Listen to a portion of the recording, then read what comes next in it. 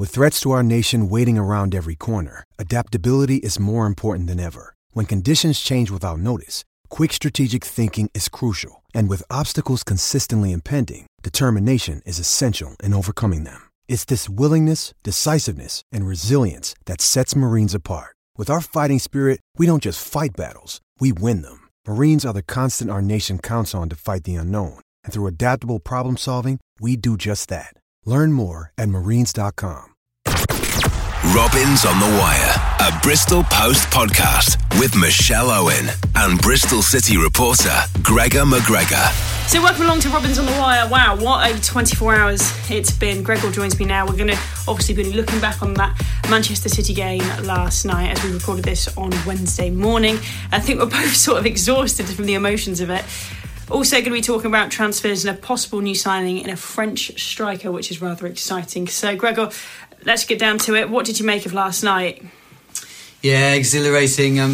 Just gutted. Just for 1 second, right at the end there, I don't know if it's the same for you, but when Brownhill burst in on the right channel of the box, and I think you were saying to me that you thought he should cross it. I don't mind a bit of the dark arts at the right time, and I think he should have gone down. There was one challenge in the box where I thought he could have maybe. I'm not saying dive. I don't advocate I know what that, you're saying. but I just think many English players are so honest. But there was a challenge on him. That was a little bit late, and I just thought, and he rode it. Fair play to him. Stayed on his feet. Tried to get the cross in, but I just think there was an opportunity there for him to have a penalty shout. Yeah, exactly. Put some pressure, and imagine basically the South Stand and Section 82 just if he'd gone down. Oh yeah, exactly. Yeah, that's a difficult one, isn't it? I thought when he got into that position, I mean, ultimately he sort of skewed the ball and it went over and went well wide. But if that cross had gone in, you got Flint in the box waiting, you got Zizou waiting. I just thought if he could have got the ball in, then I just think anything could happen. But of course they broke down the other end and scored, and that's how clinical and how ruthless Manchester City are. But what did you make of Bristol City's performance last night? Because obviously Horda Magnusson has got quite a bit of stick for what happened in the first half. It was the worst possible moment to concede. We were both in the post-match press conference and Lee Johnson said he wouldn't single anyone out, which is understandable. He's not going to lynch his players, after that amazing cup run. But I tweeted, I've seen him do it before. And look, this is nothing personal because he seems a lovely man, Horda Magnusson. And I'll read out his tweet in a minute. But before we come on to that, I remember him doing that in the Seven-Side Derby when Junior Hoilett got it off him, laid it back to Omar Bogle and scored. He did it again on Friday against Derby. Luckily, he wasn't punished that time. I mean, I hate saying it, but is he the weak link? It's a great spot there by yourself, and absolutely both circumstances very similar. Just put your laces through it. Yeah, exactly. I think we all recognise, don't we, that Joe Bryan is like the best left back that they can have, and obviously Lee might have wanted to be a bit tighter defensively last night, hence bringing in Magnusson as he's done several times this season. I feel a bit sorry for Maggie because there were plenty of times, especially in that first half and the first 20 minutes, when both teams, and in fact the Robins, were playing on the flying by the seat of their pants, I think, by trying to play the ball. They were guilty of it, weren't they? Yeah, exactly. Yeah. And he's unfortunate in that his circumstance, it has resulted in a goal. Whereas I remember Bailey Wright trying to bring it out, and he got caught. Yeah, he did. And he survived. He got lucky. But Corey Smith a couple of times. Yes. Walsh a couple of times. It did happen. Lee Johnson said it in his post-match that it happened at other times. I'm just going to read Horda Magnusson's tweet out. For those who are not on Twitter, Horda Magnusson said last night, he tweeted this just after 11 o'clock. Tonight was a big night for us. We made it so far and showed everyone we are capable of greater things. I'm truly sorry for my mistake tonight and will learn from it. Now we focus on the league and do my best for a club I care about. Up the city. # making Bristol proud. Now, I felt so sorry for him when I read that, but sort of stand by what I said. He's got to learn, because he says, I will learn from it. But he's done it twice. Yeah. And twice it's proved costly. He's done it 3 times, and 2 times it's proved costly. Yeah, big games as well, unfortunately. I mean, one other factor in his favour is, maybe he would argue, he's not really naturally a left back. He plays there for Iceland. Yes, he plays there for his country. I'm sure he would say that he prefers centre back. But yeah, you're right, and unfortunately, I would agree. He is maybe just a player who wouldn't be in the first 11 if everybody was fit. Everybody is fit. Then I'm not sure he would be there. And Yeah, I hate to single him out at all, but yeah, you're right. It was a big mistake, unfortunately, in a big game, and it probably did cost. How costly was Nathan Baker not starting last night? Because I looked at the team sheet and I thought this is a problem. And we heard Lee Johnson say before the game, basically he was pretty much match fit, but it was almost like he didn't want to risk him to start with. So we had Bailey Wright moving to centre back, Corey Smith slotting at right back. Now, we were saying on Twitter before the game, perhaps it's because Bailey Wright could perhaps deal with Sergio Aguero's almost lower centre of gravity, the way he wriggles around. He's more flexible than Baker, but I don't know, what did you think? Was it the right call? Because Baker was fine for the second half, wasn't he? Yeah, it was a bit of a strange one, that. I mean, I got a tip off from someone right at the very top of the club, and they sort of indicated to me that he was fit to play. So I knew that was going to be the case. I actually thought he was going to be starting. So then it was a bit strange to see him on the bench.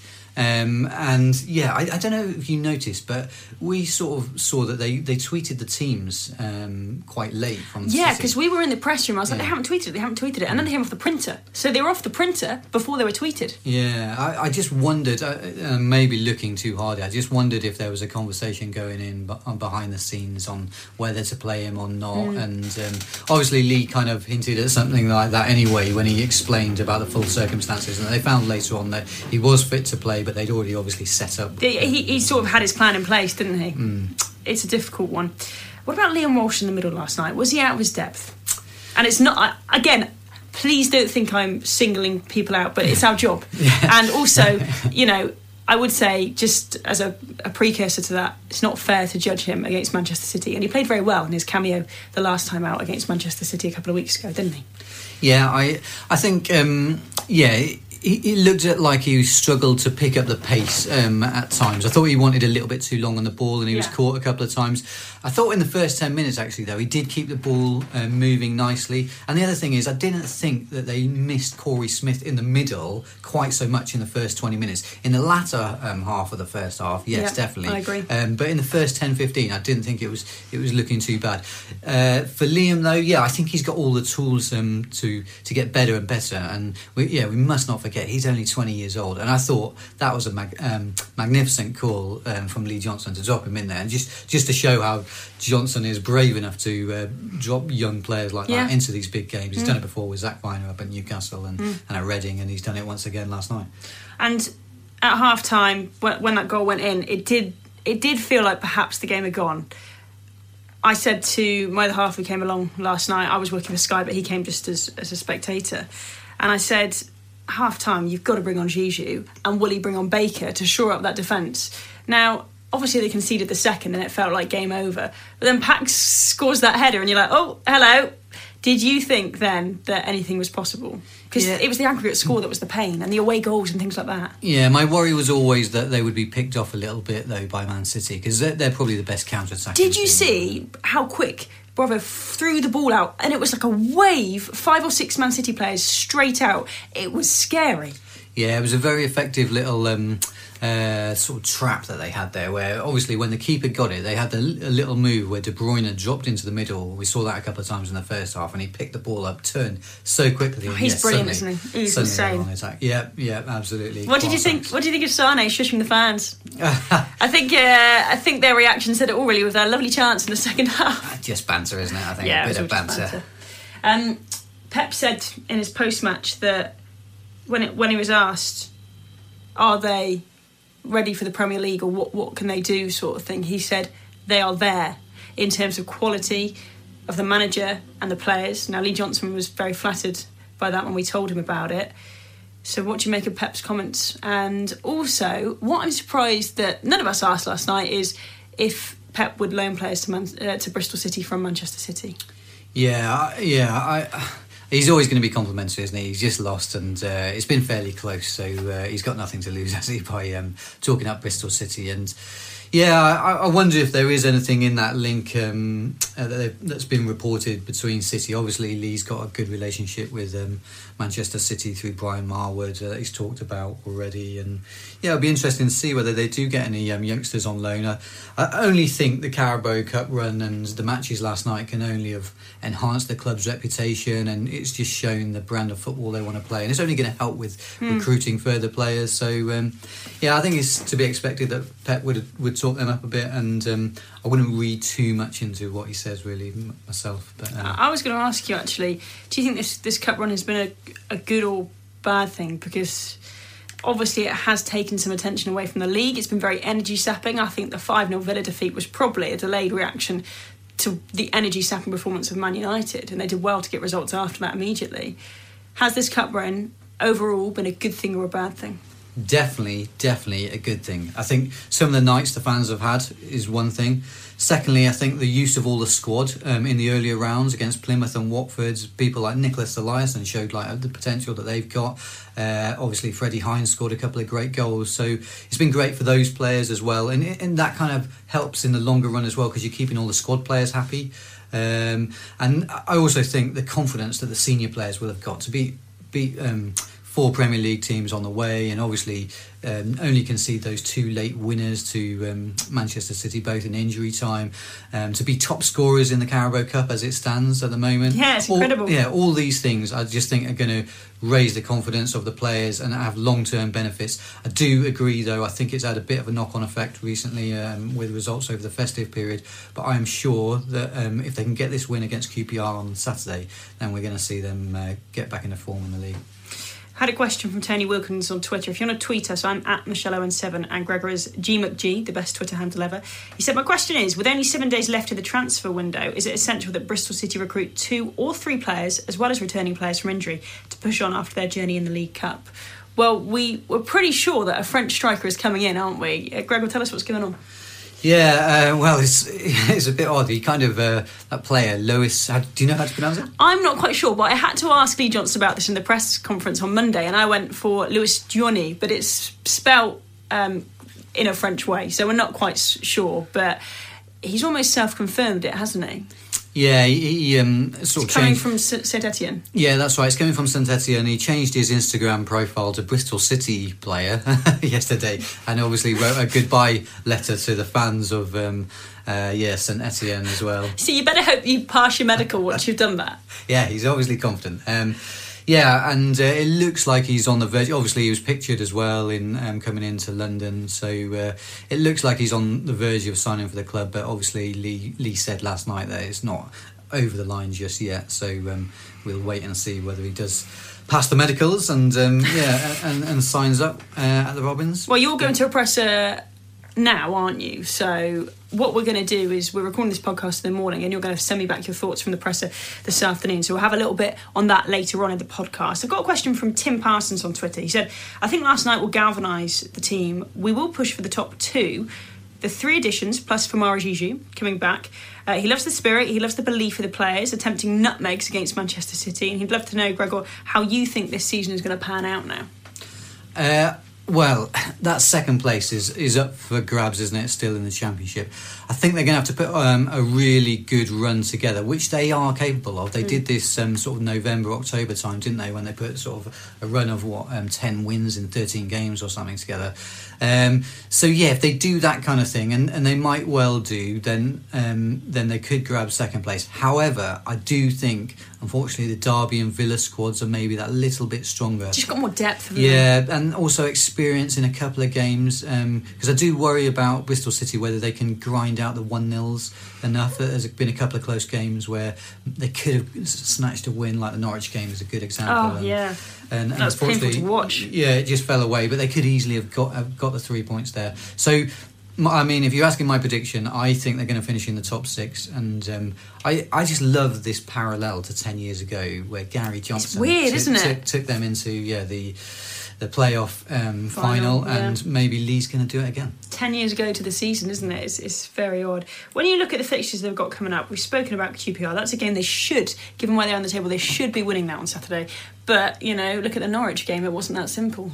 Yeah, QPR don't play quite as well away from home as at home. I thought the game at Loftus Road was pretty close, although the last half an hour, actually, the Robins really dominated that game and could have come away with a win there. Just couldn't find the winner, though, could they? Yeah, and you have to bear in mind that was following the Man United game as well. Exactly, but is that a problem? Because in Norwich it was the same story, but Lee Johnson has said to us it's like they have to score the perfect goal.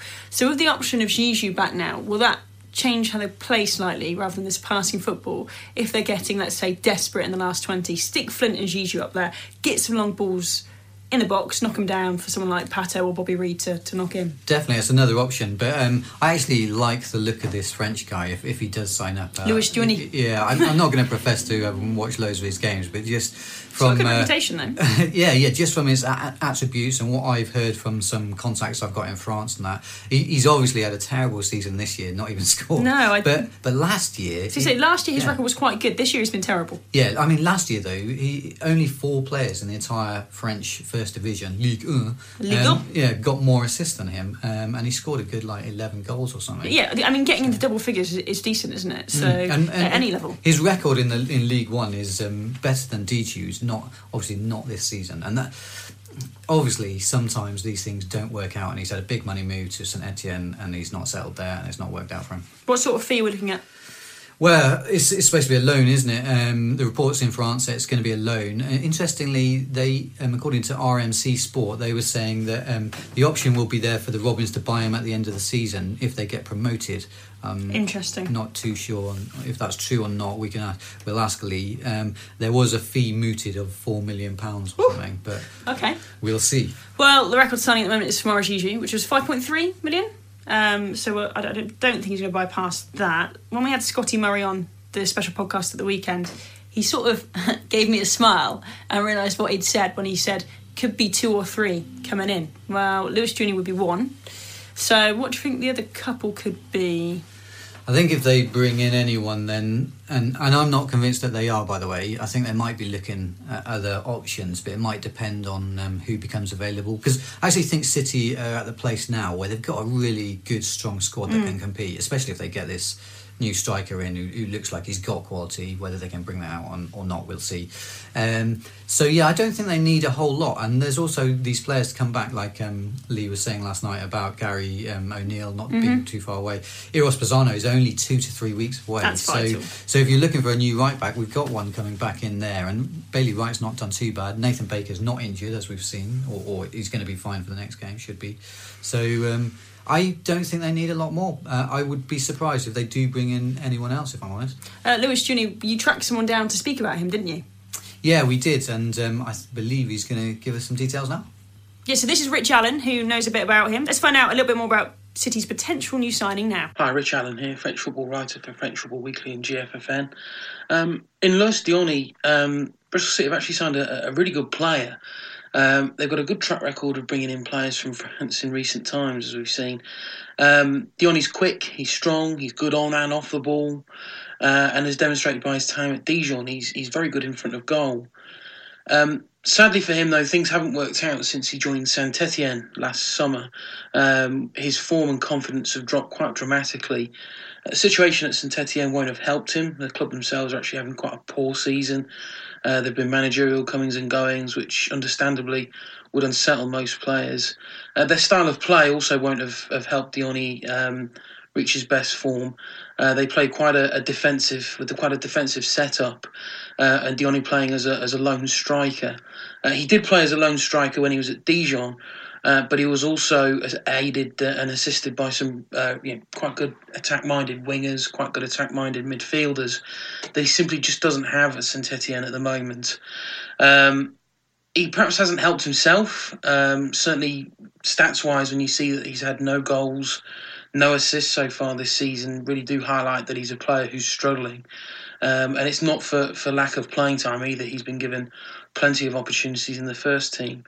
But if you go back to his time at Dijon, I think that's probably the real Diouni, I think. And I think it's quite fair to say that. He hit 11 goals in their promotion season from Ligue 2, when they sort of won promotion quite easily, actually. And then in his debut Ligue 1 season, he hit another 11 goals. That, I think, got the attention of quite a few teams around France, but also around Europe. It was St Etienne that won the bidding war, and they saw off competition from, I think there was even some Premier League clubs involved. I mean, they parted with a total package of 10 million euros, which for them is a club record. So there was plenty of sort of expectation on Diouni going into the new season. It's just a shame that it's not really worked out for him. So I think Bristol City will have to work very hard to ensure that his confidence can return. With that, then, should see a return to form. He's ultimately got the talent, and maybe a spell in the Championship could be just what he needs. But I think Lee Johnson signed a good player. He's simply just going through a spell of poor form at the minute. If Bristol City can get him refreshed, get him refocused, then I'm sure he'll turn into an excellent signing. Fantastic to get the thoughts there of Rich Allen, who is a writer for French Football Weekly and GFFN. By the sounds of it, if Lewis Juni does come in, he could be a very good signing. So, Gregor, we're going to hear from you a bit later as well, following the press conference. You're going to check in with me later. But just before that, when we look at these cluster of games ahead, QPR on Saturday, we both think that's a must-win. Then Bolton, under the lights again on Sky. Going to Bolton at this stage of the season. Bolton struggling. OK, Bristol City's form has been off, but we know all the surrounding factors. Again, that's got to be a 3-pointer. And then Sunderland at home is huge the week after. So, really, 9 points from the next 3 games is realistic. It's possible, yeah. You kind of say that, and then on paper it looks winnable, and it doesn't always pan out that way, does it? There might be a draw in there, you never know. But yeah, definitely winnable games though, and certainly you're not going to be facing the might of that Wolves can field or Aston Villa. So yeah, hopeful that they can pick up maximum points there. Right, Gregor, I'm going to send you off to the press conference now. We'll check in with you later. So, yeah, unfortunately there wasn't any further updates on transfers in the press conference today. We had Dean Holden telling us what's what down at Ashton Gate just now. And he really filled in some colour after the match last night, revealing what Lee Johnson said to the guys after the match in the dressing room. And the message from Lee was basically that they'd all done so well, every single player of the squad, even the younger guys, as we know, because they played a vital role against the likes of Plymouth, didn't they, in the earlier rounds? 5-0 demolition of the Pilgrims, and then later on that pulsating match against Watford, and also let's not forget the other Premier League sides that were ousted as well. So yeah, that's what Lee wanted to pass over to the players, and he also mentioned that basically the club needs to move on, forget about the Manchester City game straight away, focuses on QPR, so everybody now has to concentrate on basically turning around their league form. And as I say, Dean Holden didn't add anything further in regards to transfers, so we don't know just yet whether this French chap is going to be confirmed today. However, there has been some breaking news that Sky Sports are reporting that Aidan Flint has been the subject of a £6 million bid. Obviously, this has come about later today, and we didn't get a chance to ask in the press conference about the bid then because we didn't know about it. I've just been giving my opinions on Facebook, and I just repeat them here, that I just can't see Bristol City entertaining any bids for him unless it's a crazy amount, because he's so important to the squad, and to sell him would be hugely detrimental to their promotion chances. And you've got to weigh up the 40 to 50 million pounds that they could get if they get promoted against what they might get from Flint. From selling Flint. So £6 million really does not cut it. You'd have to, I reckon around something like 15 million quid, something like that, would get the conversation seriously started now. But even then, that might not be enough. And maybe the club will decide that no key players are going to be sold. They're going to see if they can get promoted this season, and hopefully satisfy the players' ambitions of playing in the Premier League by joining them as well. I just want to finish today's podcast with this. Lee Johnson's tweet. I was very proud of the whole club last night. Players, fans and staff fought to the end against the best team in Europe. We want more nights like this for the Bristol City faithful moving forward. #COYR. Come on, you Reds. I want one word out of you to sum up that cup run. I really put you on the spot. Amazeballs. But that's fine, that's fine. I've got one last thing that I'd like to add, though. Yeah. There's a brilliant comment, I thought, from Jim White, I think it is, of The Telegraph, who, I don't know if you've seen his report, but basically he just said, Bristol City, this is a proper football club. Absolutely, and we're going to finish on that note. We'll be back next week. Thanks, Gregor. Robins on the Wire.